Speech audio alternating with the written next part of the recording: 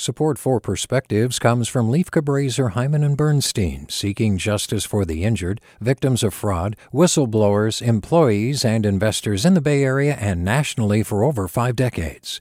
Online at lchb.com. Hi there, I'm Rand Abdel-Fattah from Throughline.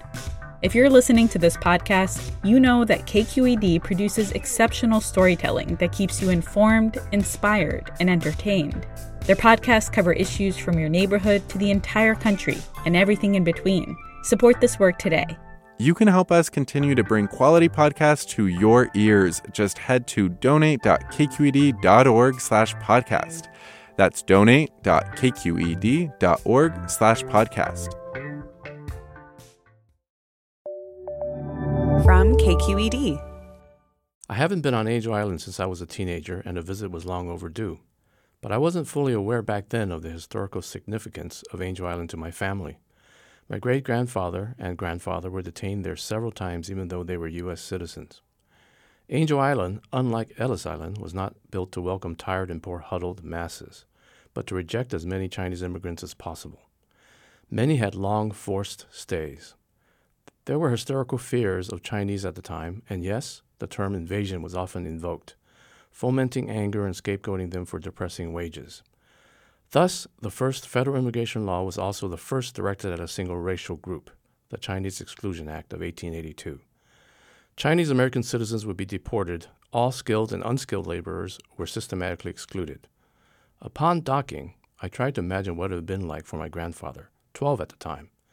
He'd have to face an arduous interrogation of very detailed questions such as the exact location of a village neighbor's house or where the clock was in his home. A wrong answer could get him deported. He succeeded, and he got to San Francisco to live with his father, whom he barely knew because the laws made long separations of men from their families the norm. As I walked past the carved poems on the barrack walls in the museum, I could almost hear the pained voices of the words, brutal injustice, despotic acts. I peered out of a window at a residential barracks. Half of one glass pane was clear where I could see San Francisco, and the other half, the view was fogged up and blurred. A perfect metaphor of the immigrant's destiny, one who is allowed onto this country's shore, and the other whose hopes and dreams are lost in the fog of the bay, so close only to be turned away. It is chilling and sad to see the clear parallels with what we are witnessing today at the U.S. Mexican border. I remember the pained anguish in my grandfather's eyes when he told me about his time there over 70 years later, as if it were yesterday.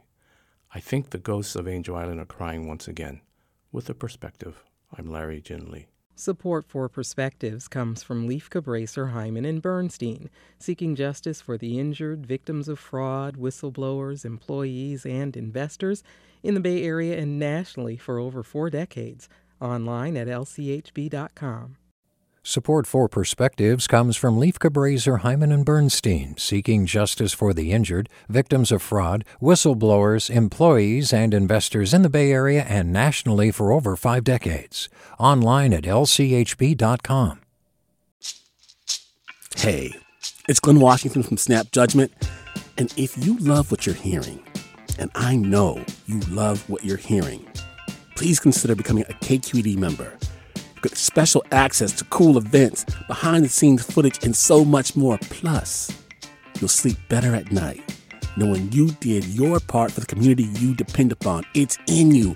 Please be in it. Visit donate.kqed.org/podcasts to sign up now. That's podcast with an S. Thanks.